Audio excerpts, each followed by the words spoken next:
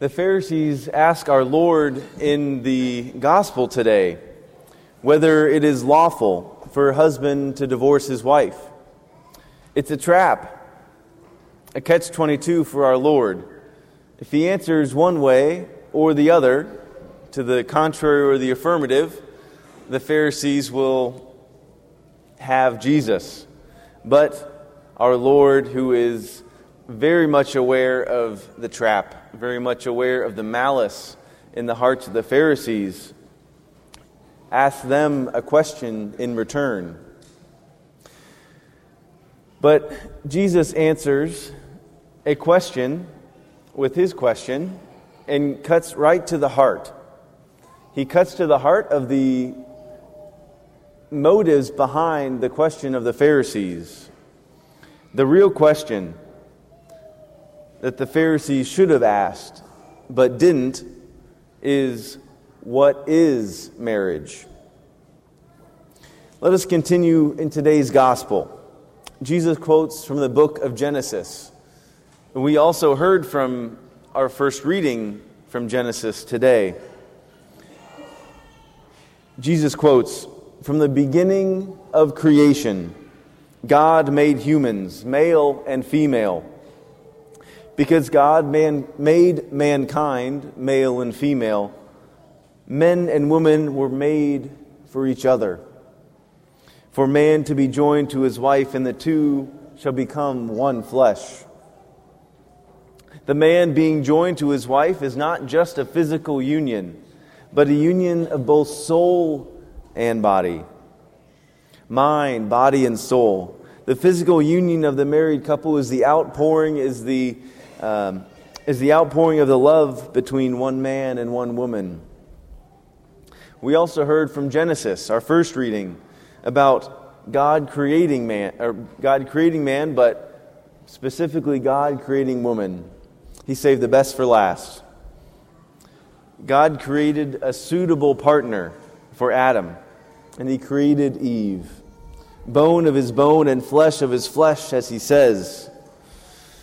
They, Adam and Eve, enter into what we call the covenant of marriage. The covenant of marriage. For marriage from the beginning was a covenant, as we hear from the scriptures and the teachings of our faith. And so this covenant of marriage that we hear is not just a contract. It is not just a simple thing, but it is the gift that God gives us. It is so strong and so real and so binding that it can only be undone by death. A covenant of marriage, it makes a family. It unites those who are previously unrelated, one and one family. It makes a blood relation. In short, marriage is raised to a sacrament by our Lord when two baptized people enter into the covenant of marriage. It is for the whole of life, for the good of the spouses and the procreation and education of children. In the sacrament of marriage, it's such a special bond, such a real and strong covenant that we can use marriage as an analogy for understanding the love of God. The Catechism, it talks about how God is an eternal exchange of love between the Father and the Son and the Holy Spirit. And that God wants us to share in that love of the Trinity, to participate in that, to participate in the love that God has for the Father and the Son and the Holy Spirit. And now in a imperfect way, but nonetheless real way, married couples share and imitate the exchange of love between God the Father and the Son, and it's so real and so strong that the Holy Spirit becomes present. And this physical expression of the love between the Father, between a husband and a wife, is the outpouring and the expression of the love for each other, resulting in the gift of life. And we hear Jesus speak in the gospel about the children Or, well, if we read the long form, we might have heard about it. It's okay. We hear about the children. Jesus speaks about the children, to let the children come to Him.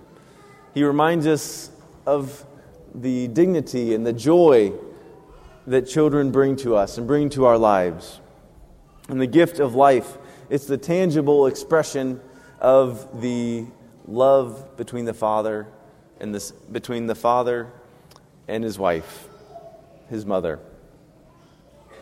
And for the more perfect expression of the Father and the Son who give each other fully, holding nothing back, results in the love of the Holy Spirit becoming present, as we also see in the husband and the wife's expression of love resulting in the procreation of children. The exchange of love, which is so guarded and so protected in the sacrament of marriage, it is also protected and strengthened by the sacrament of marriage. And now, I am fully aware that there are great difficulties that can arise in marriage. In my own family, my own life, there's great difficulty. For when I was young, my parents separated. So we know and we hear today about the ideals of marriage. We hear about how the sacrament of marriage, this beginning natural institution of marriage, but Christ our Lord raises it to a sacrament. He makes it such that when a man and a woman come together and enter into the covenant of marriage, that it is a real expression of the love that God has, inviting us into that love. And so we have this ideal. We have to know where we're going. We have to see the goal. But to keep in mind that the Lord is walking with us in the midst of difficulties.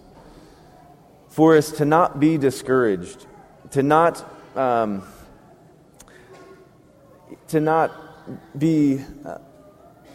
be discouraged by the difficulties that can arise.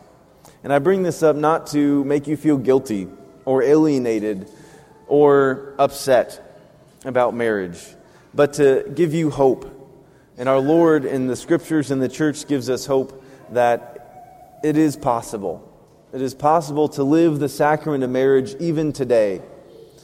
And to turn back to the Lord, to not turn to ourselves, but to return to the Lord, inviting the Lord into the sacrament. Because a man and a woman, when they enter into the sacrament of marriage, it's not just the man and the woman.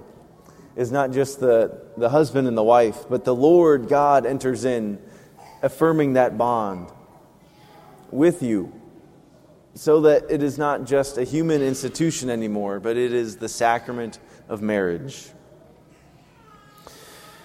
And so marriage has been raised by God to this wonderful sacrament for the good of the spouses and the procreation and education of children in an indissoluble covenantal bond. And this is from the beginning of creation that God has made them male and female. And for this reason, a man shall leave his father and mother and be joined to his wife, and the two shall become one flesh.